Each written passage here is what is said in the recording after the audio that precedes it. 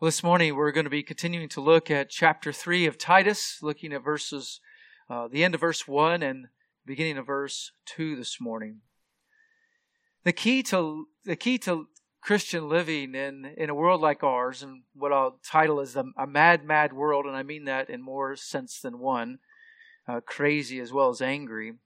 The key to Christian living in a mad world is to remember the gospel. Remember the gospel.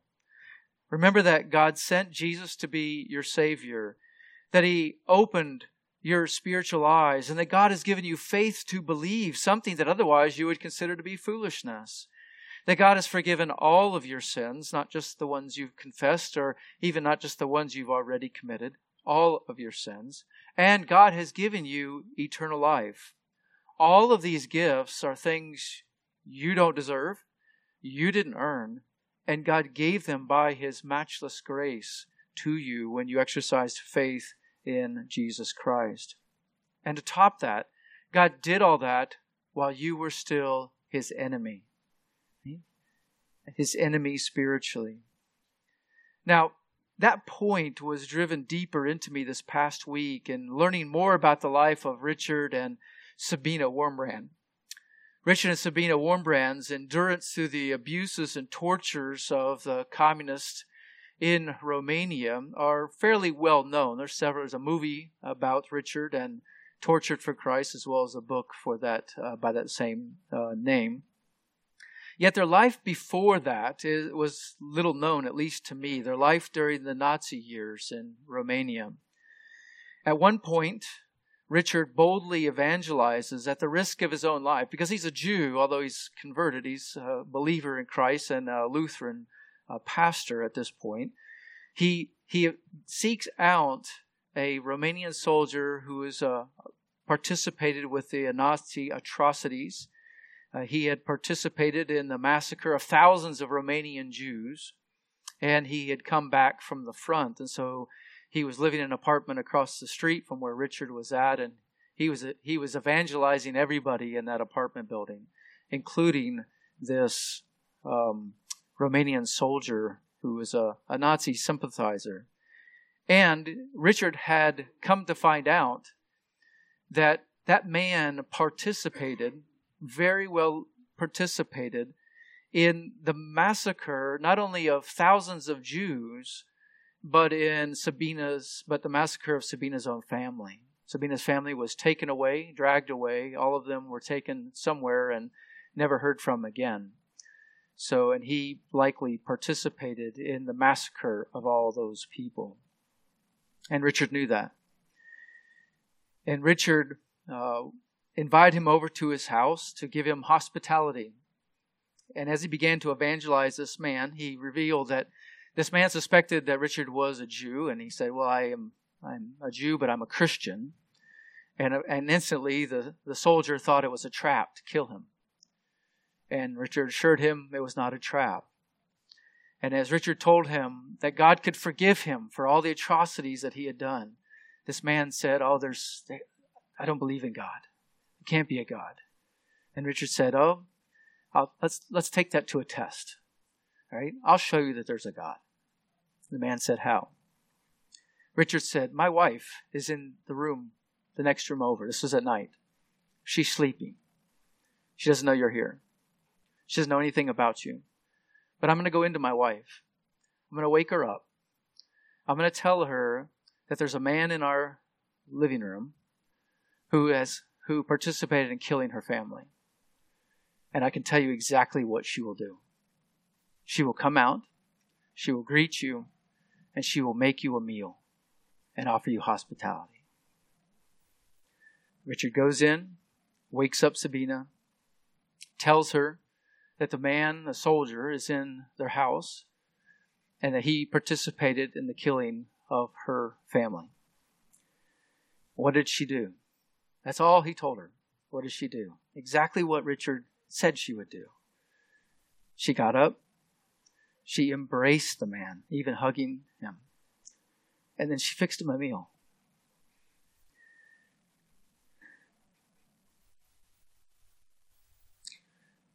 How many of us could do that? Not me. Not my own strength. And not you.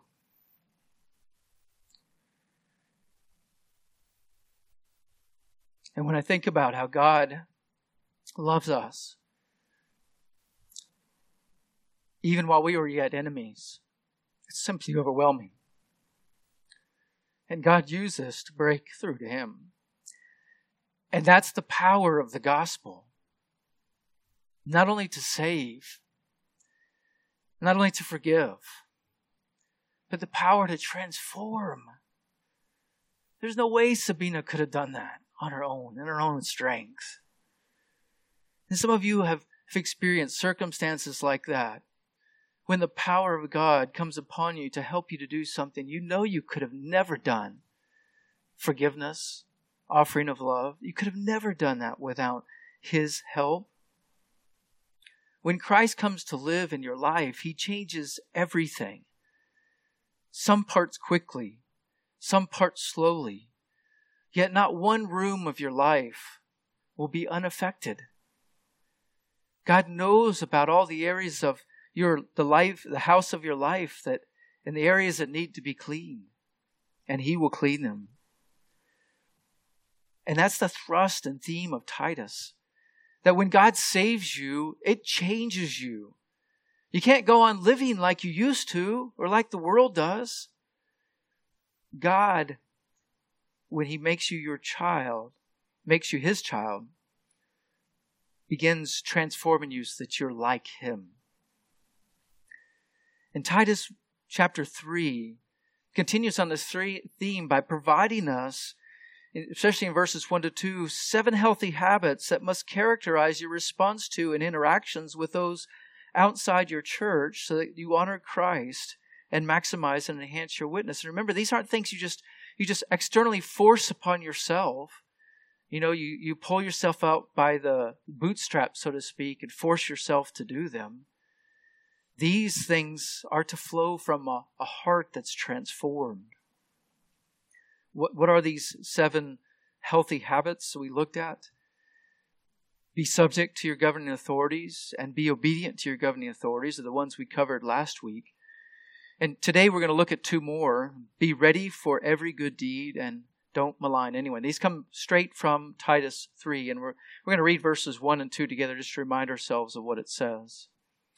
There Paul writes, under the inspiration of the Holy Spirit, remind them to be subject to rulers, to authorities, to be obedient, to be ready for every good deed, to malign no one, to be peaceable, gentle, showing every consideration for all men. Now remember what we talked about last week, being subject to your governing authorities. Christians are called to willingly submit themselves to civil authorities who hold some form of governmental power over us. And this submission is not just given to worthy authorities over us. Looking to Jesus as our example, we are to submit ourselves even to unworthy evil leaders. And yet, as we talked about, we must never yield to sin in doing so. Secondly, we looked at the fact that we are called to be obedient to governing authorities. Titus was to remind them, this is something they'd already been taught, he was to remind them that they are to be obedient to governing authorities. Paul taught the church to be obedient, which is the kind of the natural implication of submission. It's kind of interesting. You can force somebody to obey you externally. That happens sometimes with your kids. They will do what you want them to do when they're young, but all the while their will is rebelling. You know, it's like the little boy who's sitting down while he said, on the inside I'm standing up, but I'm sitting down. Right? So externally I'm obeying, but inside I'm rebelling. So submission is that internal. The obedience is the external. And it is, as D.Edmond Hebert explains, to be obedient is the result and visible demonstration of the attitude of submission. So we looked at all that last week, and we want to build on that. And remember too that we looked at the fact that this isn't a call to be obedient, to be subject and obedient in everything, because there are things that the government will tell us that will violate the will of God. either in how we interact with Him or how we interact with others, or even how we interact with our own life. That is, the things that He holds us responsible for. Only God has absolute authority. The government does not have absolute authority. Governmental orders have no divine authority when they speak to matters that belong to the sphere of personal authority, or the sphere of marital authority, or the sphere of parental authority, or the sphere of employer authority, or the sphere of church authority. If the church tells you can't use corporal punishment on your children, you have to look at the Word of God, which tells you to do it. The government and say, no, I can't listen to my government in that area. If the government tells the church they can't meet, the church has to say, no, we can't listen to you. We have to obey God rather than man.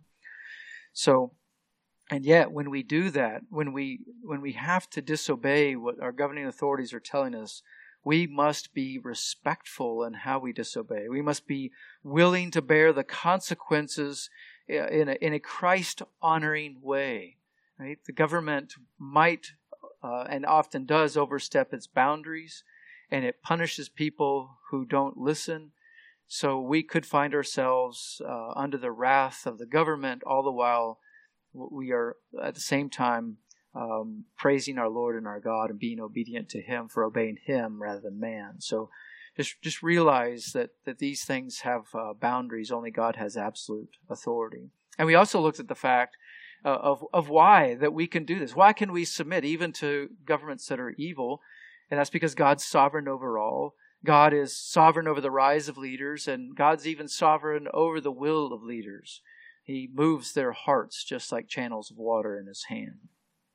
So all that is just a real brief review of those first two healthy habits to subject ourselves to governing authorities, to obey governing authorities. The third healthy habit that must characterize your response and interactions with those who are outside the church, so that you honor our Lord and our God, and so that you maximize your witness for Him, is this third one, is to be ready for every good deed. To be ready for every good deed. Titus is to remind the Cretan believers that they are to be ready for every good deed or every good work. The phrase to be ready in this context means to be prepared. So when you say be ready, you're talking about be prepared to do something. It's a verb that, or an idea that appears multiple times in the Scriptures. But I'd just like to point to some of these just to help us to really understand what the Scriptures are calling us to. In Matthew 22:4, in a parable talking about slaves, talking about he sent his slaves out. Jesus sent the master in this parable. Master sent his slaves out to gather in, invite people to a big feast.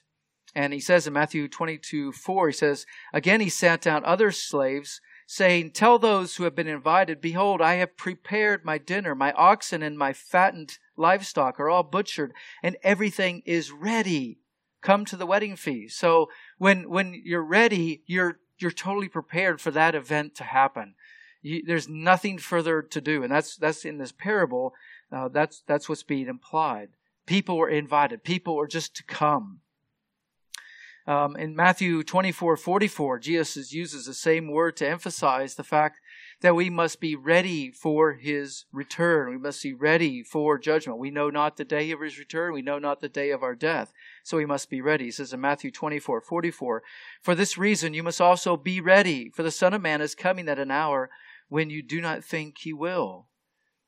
And then in Matthew 25:10, again in a parable about the bridesmaids who and their lamps of oil, and some had oil, some did not, some were ready, some were not. Matthew 25:10 tells us that while they were going away to make a purchase, that is the brides that were not, the virgins that did not have oil, they were not ready, they had to go purchase that. And while they were going away to make the purchase, the bridegroom came, and those who were ready went in with Him to the wedding feast, and the door was shut. Again, another parable emphasizing the fact that Jesus will come at an hour you do not expect, so you must be ready. This word ready is used again in the context of Paul's life in Acts 23:15. Remember when Paul was arrested by the Jews, or arrested by the Romans, and the Jews were plotting to kill him? It says in Acts 23:15, now therefore you and the council notify the commander to bring him down to you. This is those Jews who had set themselves against Paul to kill him, talking to the leaders, the Pharisees and Sadducees in Jerusalem. Now therefore you and the council notify the commander and bring him down to you, as though you were going to determine his case by more thorough investigation. And we, for our part, are ready to slay him before he comes near the place. So the Jews were just feigning. They were trying to get the Pharisees and the Sadducees, the Jewish leaders, to kind of coax the Romans into allowing Paul into another trial. And we know the Lord intervenes and allows one of Paul's relatives to hear what's going on and to report that to the Romans, first to Paul and then to the Roman centurion who then protected Paul. But the idea is, it's the idea they were ready to slay him. They're ready to pounce. They had their plan together. They didn't know all the details, but they were ready to enact it, whether they would stone him or whether they would cut his head off. All that was may not have been determined, but they were ready. There was nothing lacking to do that. In 1 Peter 1:5, talking about the blessings that God pours upon us, Peter says that you who are protected by the power of God through faith for a salvation ready to be revealed in the last time. Do you get that understanding? Our full redemption, our full salvation is ready for you because of what Christ has done. It's not pending. It's ready for you. Right? Whether that comes at the day of your death or the Lord returns, either way, it is ready to be revealed in the last time. Nothing further to do. Right? That's why Jesus said it is finished. That same word is used again in 1 Peter 3:15, where Peter says, sanctify Christ as Lord in your hearts, always being ready to make a defense to everyone who asks you to give an account for the hope that is in you, yet with gentleness and reverence. Right? So it's really a call for us to be ready to give the hope, to give a reason for the hope that is within us. You might not know all the answers to the questions that somebody has if you're talking to them, evangelizing them. And that's a good way actually to force you to go learn some things and questions you probably hadn't thought of ahead of time. But you must always be ready to explain why it is that you have the hope that you do. That is, understanding the gospel and understanding why it is that that's good news and gives you hope. Being ready means that you're prepared to act immediately and that there's no pre-work needed on your heart. There might be things, you might see something that needs to be done and you might have to go organize some type of help. But in your heart, you are ready to take action. You are ready to spring into action. There's no reluctance on your part to take action. So what are believers reminded to be ready and prepared for? We are to be ready for good deeds. We are ready for good works. And the New American Standard Bible uses the translation, every good deed. The Legacy Standard Bible uses the translation, every good work. A good deed is a good work, and a good work is a good deed. I'll use these terms interchangeably because they both accurately reflect the meaning of the Greek word. In a general sense, the word work refers to the exertion of strength or faculties, physical or intellectual effort directed toward an end. An exertion of strength or faculties, physical or intellectual effort directed toward an end. And yet Paul here isn't just referring to work in general, but to every what? Every good work. The word good describes that which is upright, honorable, and acceptable to God. And thus the combined term good work refers to the upright, honorable efforts that result in attitudes and actions that are acceptable to God and beneficial to others. Right? Think about that. Good work refers to the upright, honorable efforts that result in attitudes and actions that are acceptable to God and beneficial to others. In a sense, you could think of good works or good deeds as a synonym for fruits. We talk about fruit in a spiritual sense, the fruit of our lives. So fruit or good works are the logical, spiritual, practical responses to having received the grace of God. And you could think of good works also think of good works as grace responses. How you respond to grace once it comes home and becomes resident in your life. we are to be ready. Notice that Paul says, it's not that we're to be ready for good deeds or good works, but it's to be ready for every good deed. And Paul could have written to be ready for good works, and the meaning is essentially the same, but there is one nuance that comes through by the way that he wrote it here. By every good deed, Paul is not only emphasizing the collection of all the good deeds that we're to pursue in our lifetime, but he's really emphasizing that the individual good works or the individual good deeds that we are to pursue. John Kitchen explains that by writing it this way, Paul lays the stress upon each individual good work and thus demands readiness to perform whatever good deed might be called for in any given circumstance. And as you might have recalled or picked up on, there's quite an emphasis on good works in the book of Titus. In Titus 1:6, you can just kind of let your eyes glance through this as we reference them. In Titus 1:6, false teachers are said to be unfit for any good work. Unfit for any good work. Younger men and pastors in particular are to be models of good works in Titus 2:6. Then, Titus says that Jesus gave himself for us, that he might redeem us from all lawlessness and purify for himself a people for his own possession, zealous for what? Zealous for good deeds. That's verse 14 of chapter 2. We are to be zealous for good deeds. Here we're looking at, in verse 1 of chapter 3, that we're to be ready for every good work. Look at verse 5. Christians are told we're not saved by our works. Even though this is something we're to be zealous about, we're to pursue vigorously or be ready for, we have to remember that we're not saved by our works.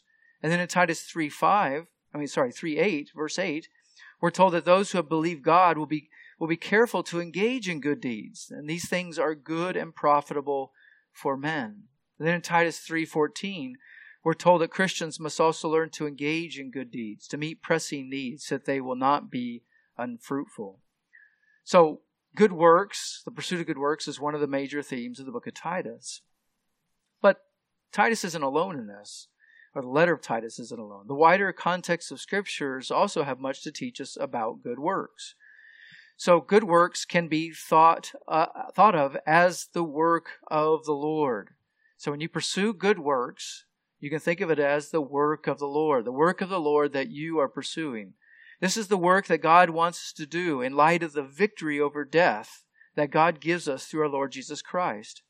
Just before speaking about the collection for the saints, Paul writes this in 1 Corinthians 15:8. 1 Corinthians 15:8. Therefore, my beloved brethren, be steadfast, immovable, always abounding in the work of the Lord, knowing that your toil is not in vain in the Lord. So work, be steadfast, keep it up, do that work. It's the work of the Lord. It's the work the Lord has given you to do. And by the way, don't worry about the fruit of that work. Your job is just to do that work. The Lord brings fruit from that because he says just keep on toiling. The Lord is watching. You will not toil in vain. The Lord will accomplish his work through you. We can also we also realize the fact that the good works can be toilsome and may not yield immediate benefits, but are nonetheless to be done for all people, especially for other believers, as God provides us the opportunities. We see this from Galatians chapter 6, verses 9 and 10. Galatians 6, verses 9 and 10. Where there we read, "Let us not lose heart in doing good, for in due time we will reap if we do not grow weary. So then, while we have opportunity, let us do good to all people, and especially to those who are of the household of faith." From Ephesians 2, 8 to 10, we see that the good works are the result of God's providential care and nurture in the life of every believer. There we read, Ephesians 2, 8, beginning of verse 8, "For by grace you have been saved through faith, and that not of yourselves. It is a gift of God, not as a result of work, so that no one may boast. For we are his workmanship, created in Christ Jesus for good works, which God prepared beforehand, so that we would walk in them." Then we see from Colossians 1 that good works are evidence that one is living a life worthy of and pleasing to the Lord, to our Lord and God, and is related to the knowledge of God. So when one knows God, one begins to do these works. There in Paul's prayer for the Colossians, he prays this, or he writes, "We have not ceased to pray for you and to ask that you may be filled with the knowledge of His will in all spiritual wisdom and understanding, so that you will walk in a manner worthy of the Lord, to please Him in all respects, bearing fruit in every good work and increasing in the knowledge of God." And then from 2 Timothy 2, we see that the foundation and preparation for good works come from intentionally abstaining from that which is dishonorable and cleansing ourselves in Christ through the washing of the Word, which results in lives that are useful to the Master. 2 Timothy 2, I'll just read verses 20 and 21. 2 Timothy 2, 20 and 21. "Now in a large house there are not only gold and silver vessels, but also vessels of wood and of earthenware, and some to honor and some to dishonor. Therefore, if anyone cleanses himself from these things, he will be a vessel for honor, sanctified, useful to the master, prepared for every good work." Useful to the master, prepared for every good work. "Now flee from youthful lust and pursue righteousness, faith, love, and peace with those who call on the Lord from a pure heart." And then from 2 Timothy 3, in verses you know well, in verses 16 and 17, we see that the Scriptures participate. They're the tool of God that help equip us for these good works. "All Scripture is inspired by God and profitable for teaching, for reproof, for correction, for training in righteousness." Verse 17, "so that the man of God may be adequate, equipped for every good work." So God works in our lives to equip us through His Word. And the great shepherd of the sheep, Jesus Christ Himself, works in our lives to equip us in a personal sense through His Spirit. Jesus, the great shepherd, is equipping you. In Hebrews 13, verses 20 and 21, we read this, "Now the God of peace, who brought up from the dead, the great shepherd of the sheep, through the blood of the eternal covenant, even Jesus our Lord, equip you in every good thing to do His will, working in us that which is pleasing in His sight, through Jesus Christ, to whom be the glory forever and ever. Amen." So we can rightly summarize all of this, as one commentator does, by remembering that the call to be ready for every good deed is a call to live in such a way that the fruit of the new life in Christ is manifested in tangible ways. And let me read that again. I think it's important. The call to be ready for every good deed is a call to live in such a way that the fruit of the new life in Christ is manifested in tangible ways. All right. So whether it's the verses that we're talking about in Titus 2, chapter 2, or these in Titus 3, that these characteristics are things that are to not be put on like a jacket externally, but are to flow from our hearts, that flow from the new life. Anybody can put something on externally. Anybody can fake certain actions, but it's when those actions flow from the converted heart that makes a bigger statement and a true statement that shows people that God is alive. People may never admit it to you, but when they see your transformed life, you living a different way for Christ, they take notice that there is a God, and those details will be brought to their attention by God when He confronts them at the end, if they don't ever turn to Him. So know that God uses us in this way in evangelizing others by manifesting His life through us.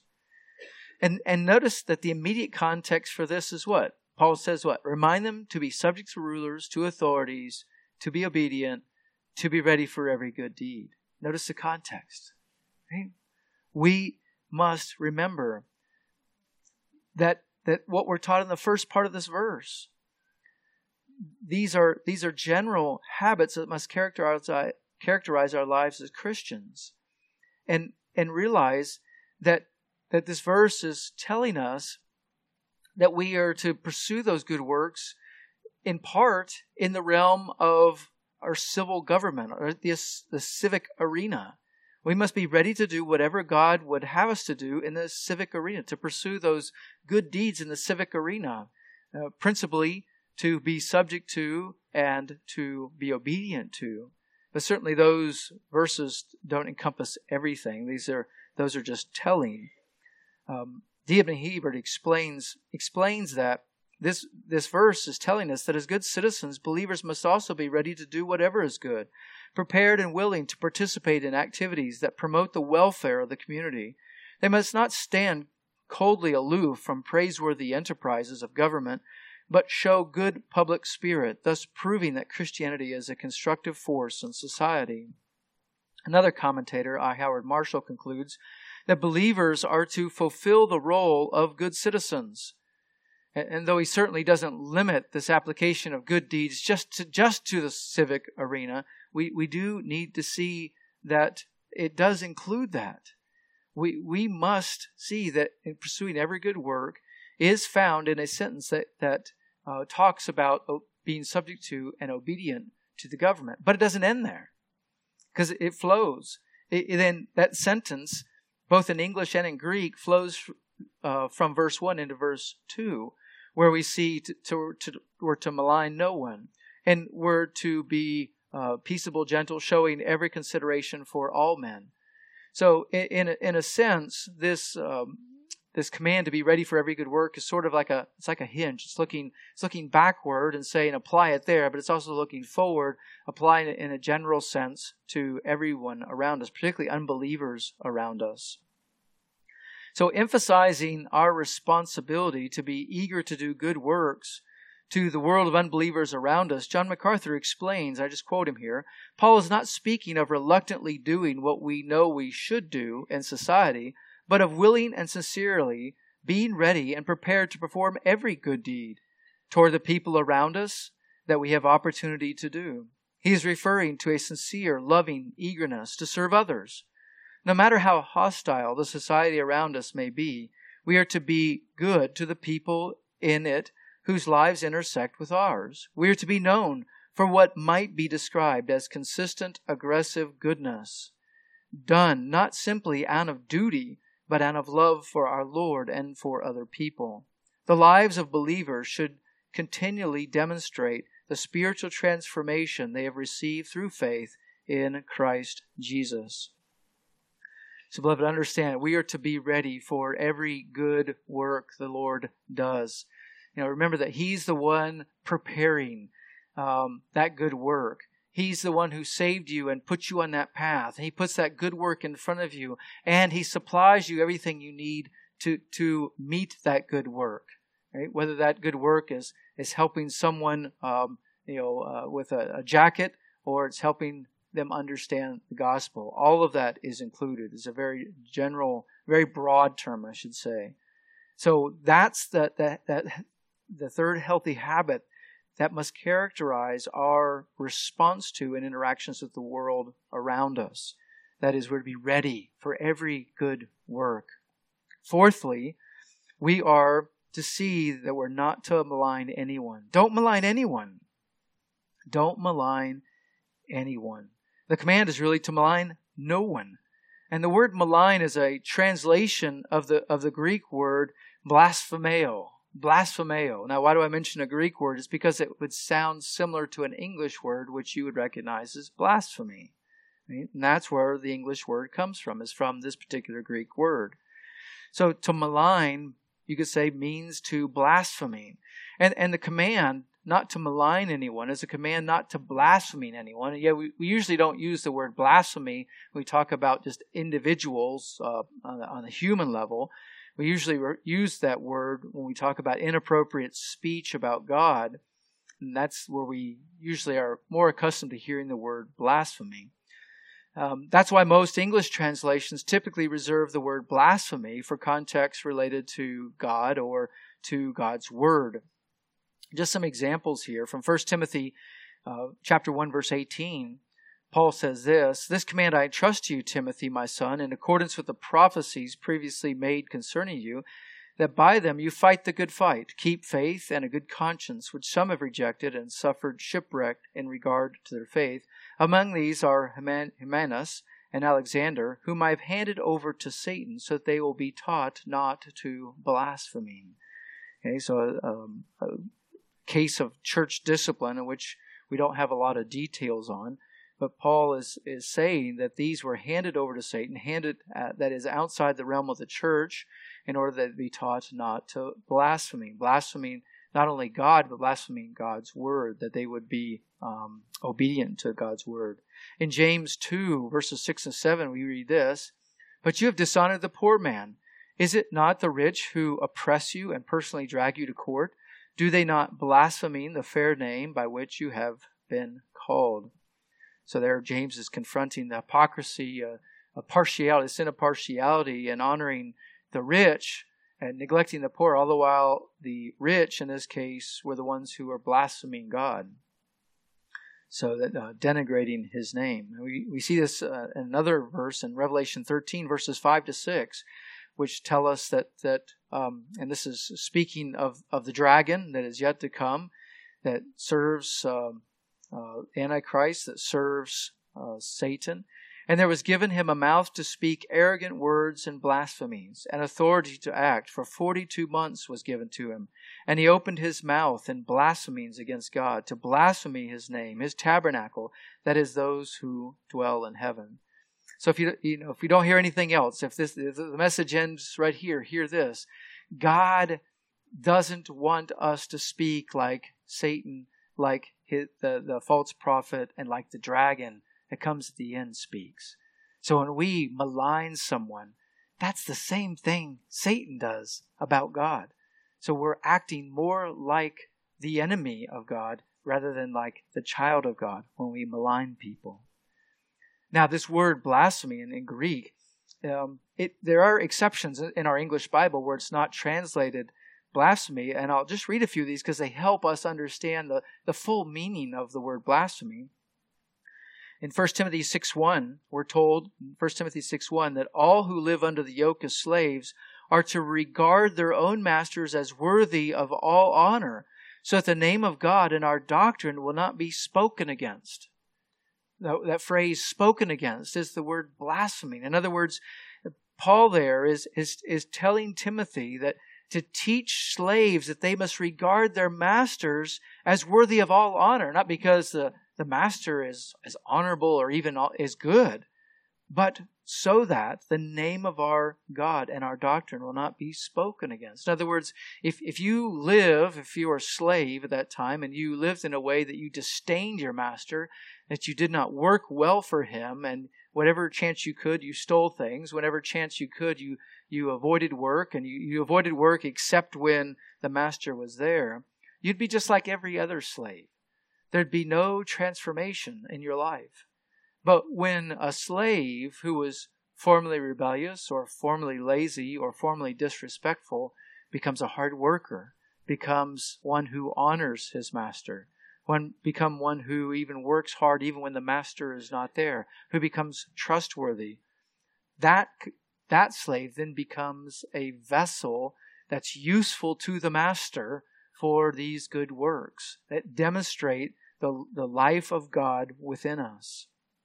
Another text, one that we just went through not too long ago in Titus 2, verses 3 to 5. So here we see the older women likewise are to be reverent in their behavior, not malicious gossips, nor enslaved to much wine, teaching what is good, so that they may encourage the young women to love their husbands, to love their children, to be sensible, pure, workers at home, kind, being subject to their own husbands, so that the word of God will not be dishonored. That word dishonored, it's the same Greek word, this word blasphemy. So the idea of blasphemy carries the idea, or maligning, carries the idea of speaking against that person or dishonoring them. And these two texts help us understand an important reason for obedience to God's word. So God and God's word get blamed, they get dishonored, they get spoken against when you and I don't live as God commands us to live. You know, when we sin, and that sin is either against people or witnessed by others, they blame God, and they blame God's word. They blame doctrine. So, for example, when men don't love their wives as Christ has commanded them to, like to love as Christ loves the church, to live sacrificially. But when they abuse their wife, even while claiming the name of Christ, when they live selfishly, when they live like they're Lord of the house and everybody's there to serve them, they denigrate the Word of God. And therefore, people look at that, even sometimes other Christians, and they blame God's Word. That there's something wrong with God's Word. Rather than seeing fault with the person not living up to the Word of God, they blame God. They blame God's Word. And that's why it's so difficult to teach on the wife's submission to a husband, the husband's rightful leadership of his wife, because of all these abuses. And then the Word of God is denigrated, and God Himself is denigrated because of this. Remember this, that believing God's Word and obedience to God's Word go together like hand in glove, or like white on rice. You can't separate them. Right? And when I talk about believing in God, there's the believing unto salvation, and then there's the believing where you have to wrestle with each individual text to believe it. If there's an area of your life that's not in alignment with God's will, an area of your life that you're disobedient to God, that's an area where you're not believing God's Word. So when you say you believe, say, a section of Scripture, but you're not living it, you really don't believe it. That's what we need to see. So that's one of the fatal temptations that Satan gives us all the time. Right? Did God really say? Right? We say we believe. Eve would have said, "Yeah, I believe God." But there's that temptation. Did God really say? It just sneaks in there all the time. So we are to live in a way that honors our Lord and our God by being obedient to His Word. And these last two references, the one I mentioned in Timothy and Titus, help us understand the fuller meaning of the word blaspheming. So to malign or to blaspheme someone means to speak against or to dishonor them. And you do that by saying something that is not true or meant to tear them down. And this is where we really need to kind of dig into what the word malign means. The word malign, and again it's a synonym with blaspheming, means to verbally abuse someone. To verbally abuse someone. One dictionary explains that to malign means to treat with malice, to show hatred toward, to abuse, to wrong, to injure. It also can mean to speak great evil of, to defame, to slander, to vilify. Don't miss the destructive nature of that word malign. It's a destructive word. And it's inherent when we do this. The word malign is related to the word malignant. Malignant is the word you don't want to hear when you've had a biopsy done. And when you go back to the doctor's office, you want to hear the word benign. It's friendly. It's not going to hurt you. When you hear the word malignant, that's bad news, isn't it? Well, the word malign, just associate it in your mind so you avoid it. Malign, malignant. Right? Malign intends evil. It intends destruction. Right? So when you malign someone, you are seeking to do harm to them. You're seeking to inflict suffering upon them. You're seeking to cause them distress. The Legacy Standard Bible uses the word slander in Titus 3:2. Again, it's a synonym. It's very similar to malign, with some slight shades of meaning difference in the English text. To slander means to say something scandalous about someone. To say something scandalous. One English dictionary explains that in a general sense, to slander means to defame, to injure by maliciously uttering a false report, to tarnish or impair the reputation of, by false tales maliciously told or propagated. Or it means to bring discredit or shame upon one's acts. And all this is done with evil intent to bring that person down. And normally when we malign people, we're tearing them down to do what? To make ourselves feel better. That's what's going on. We think we're so much better than they are, and we tear them down. Now, this is where we have to really just get the context. this is talking about not maligning anyone. I mean, it's clear, right? Malign no one. So your neighbor, your brother or sister, if you're in a family, your wife, your husband, your coworker, your boss, the policeman who pulls you over and gives you a ticket, and our governing officials. Notice, just want to state the obvious. Paul says, remind them to be subject to rulers, to authorities, to be obedient, ready for every good work, to malign no one. And the word malign there plays so close to other commands given to us to be obedient and to be subject to governing officials. We have to really just apply this to our context. The context here is that of the governing officials. It's not accidental where it is placed. Understand, beloved, that the Scriptures are very clear that when you become a Christian, your speech changes, and is to change. God does that in you, and you are also to work and cooperate with Him in that change, feeding yourself on the Scriptures so that you're transformed by the renewing of your mind. But just as a reminder there, 1 Peter 2:1, therefore putting aside all malice, all deceit, and hypocrisy, and envy and all slander. The word slander there is same in English but different Greek word. But nonetheless, you're to put it aside, all slander. Like newborn babies, long for the pure milk of the word, so that by it you may grow in respect to salvation, if you have tasted the kindness of the Lord. And there, the growing in respect to salvation is then linked to putting aside all the malice, all the deceit, hypocrisy, envy, slander, all the garbage talk, put away. It's to be put away. It's not to be part of our lives anymore. Ephesians 4:31 is another passage that speaks to this. Let all bitterness and wrath and anger and clamor and slander be put away from you, along with all malice.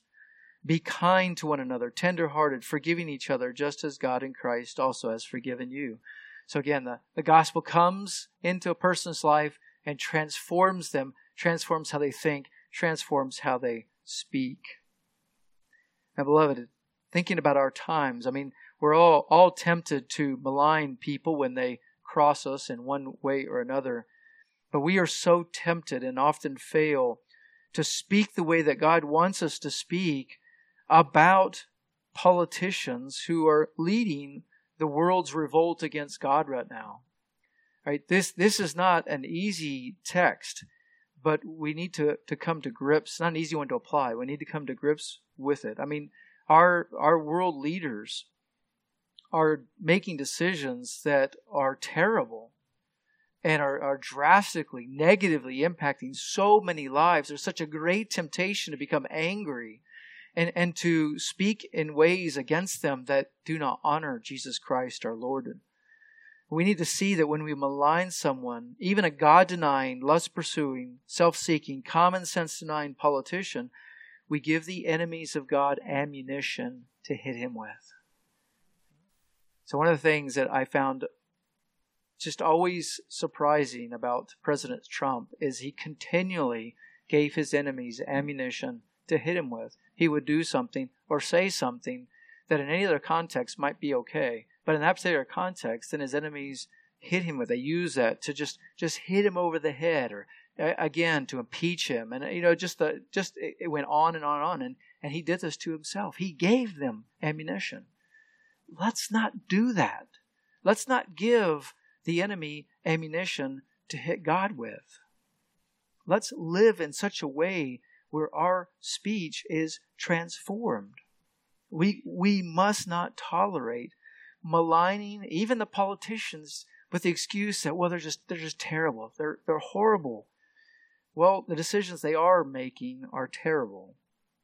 And I understand how easily I can simmer. So I understand how easily you can simmer with a mixture of righteous and unrighteous rage when our government makes stupid decisions that wreck our economy, weaken our defense, encourage lawlessness, destroy God's design for the family, and punish those trying to do what is right. Oh, that's we're so easily angered. And it's even easier if you listen to talk radio, which I do from time to time, and sometimes I wonder why, because the whole point of talk radio is to what? Make you mad, right? Push your buttons, and then you get all fired up, and you want to come back and listen for more. A bunch of people that are, they think that way too, and yeah, that's so bad. Well, it is bad. It is bad. But God doesn't want you to respond like a political conservative, right? God wants you to respond like a child of God. And so we must take every thought, every emotion captive to the obedience of Jesus Christ our Lord, so that we malign no one, that we slander no one. So how do you do that? Well, remembering our Lord is sovereign, praying, asking for His help. Our Lord did this perfectly.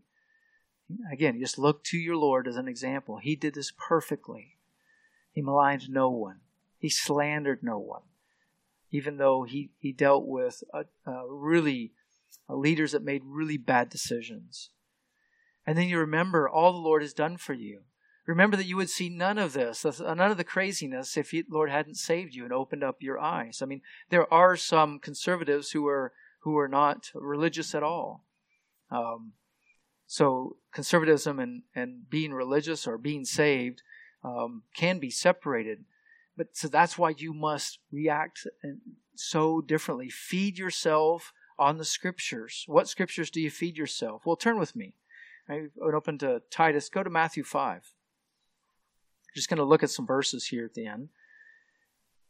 Just try to be very applicational. Matthew 5. Look at verses 43. Matthew 5, verse 43.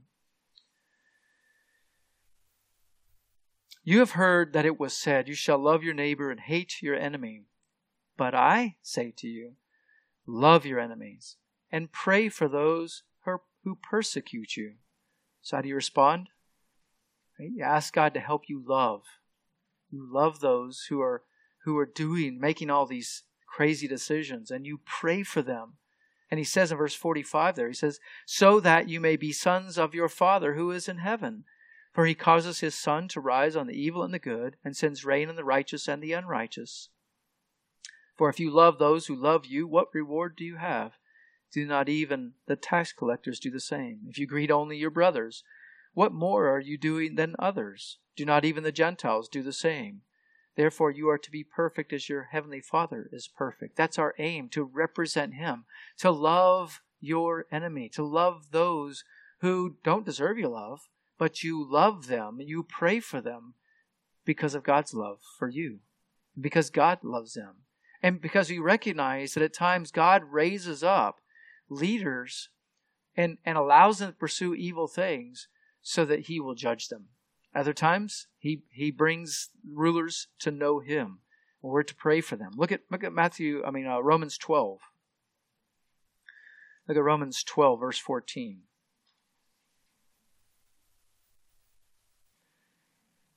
So you seek to love your enemy. You seek to pray for your enemy, right? It shows that you are a child of God. Romans chapter 12, beginning at verse 14. Bless those who persecute you. Bless and do not curse.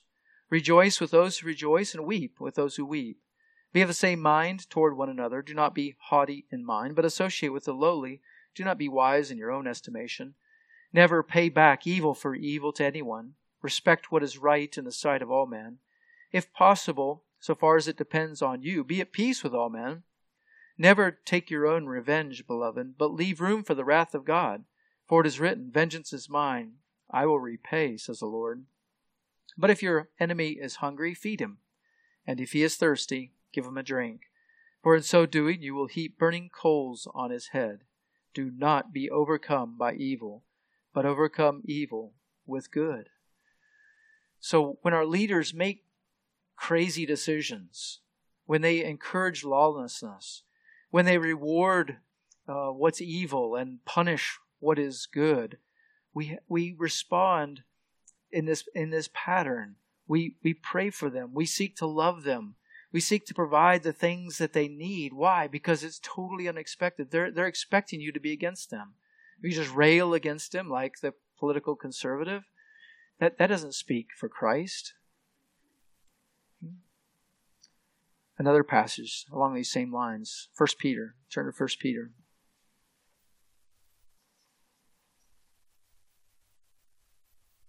1 Peter chapter 3.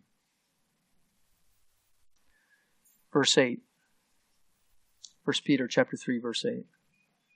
To sum up, all of you be harmonious, sympathetic, brotherly, kind-hearted, humble in spirit, not returning evil for evil or insult for insult, but giving a blessing instead. For you are called for the very purpose that you might inherit a blessing.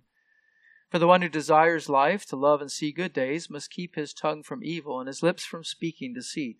He must turn away from evil and do good. He must seek peace and pursue it.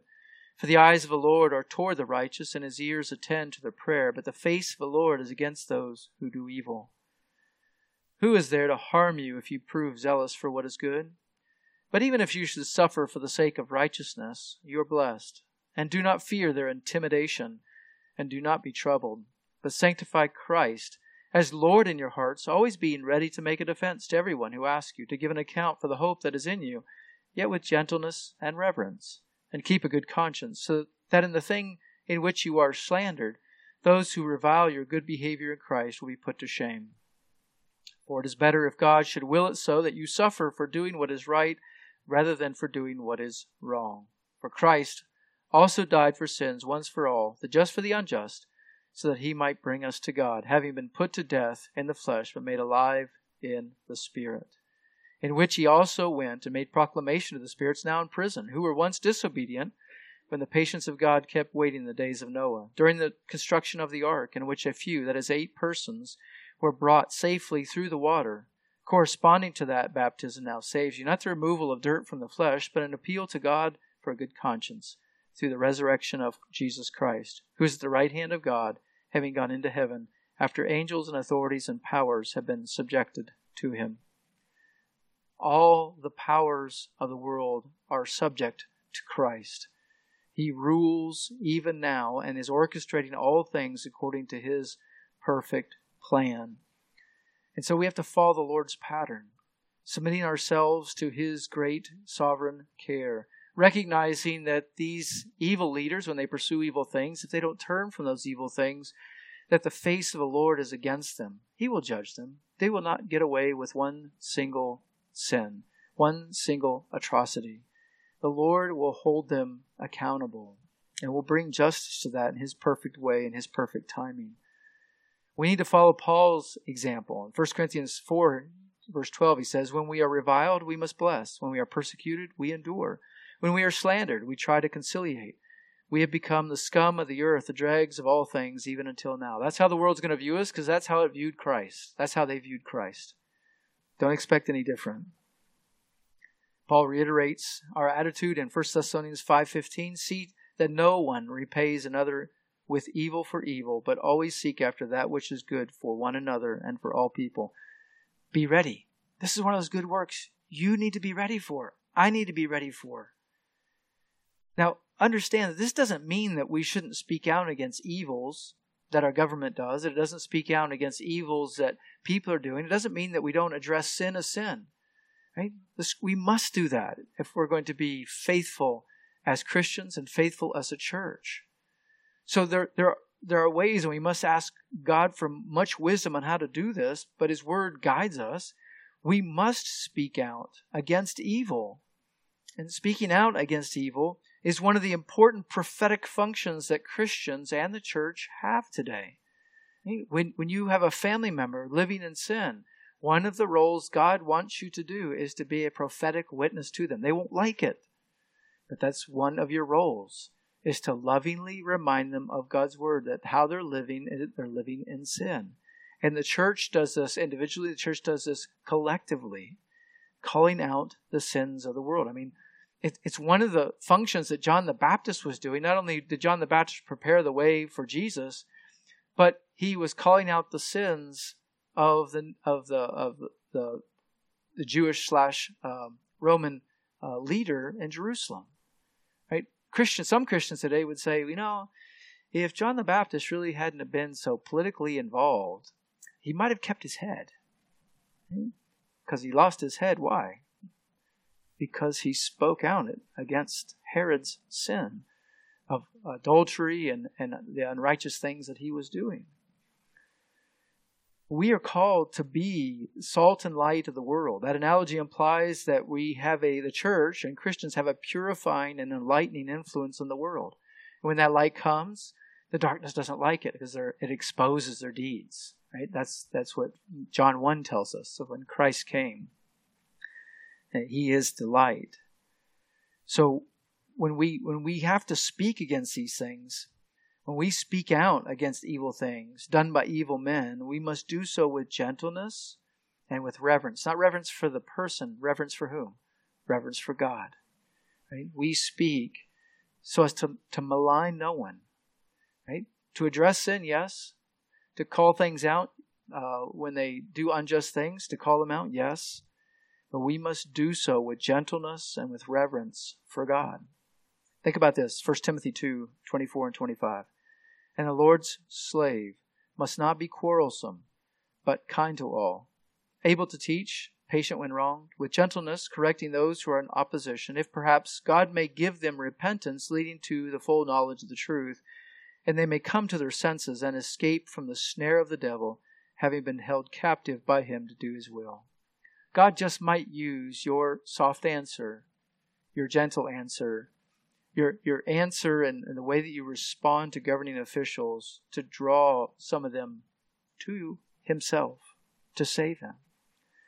And so, beloved, we must remember that these things are not easy.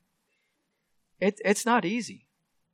If it were easy, it wouldn't reflect the fact that the Holy Spirit is within us. It wouldn't reflect a transformed life. Okay? So these things will be difficult, but be ready. Be ready. Ask the Lord, right, to help you do this.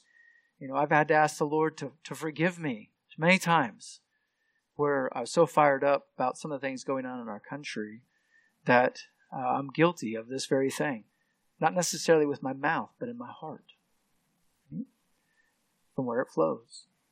So God wants us to be a transformed people, and that should be reflected by how we speak, particularly against those who deny God and are leading the revolt against God.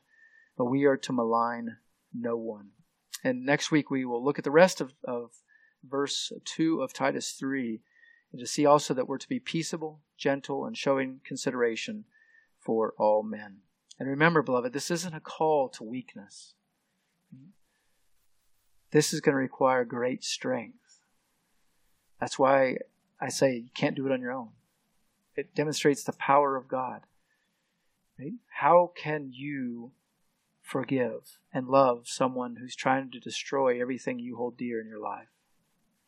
Only by the power of God. That's it. To God and to God alone be the glory. Let's pray.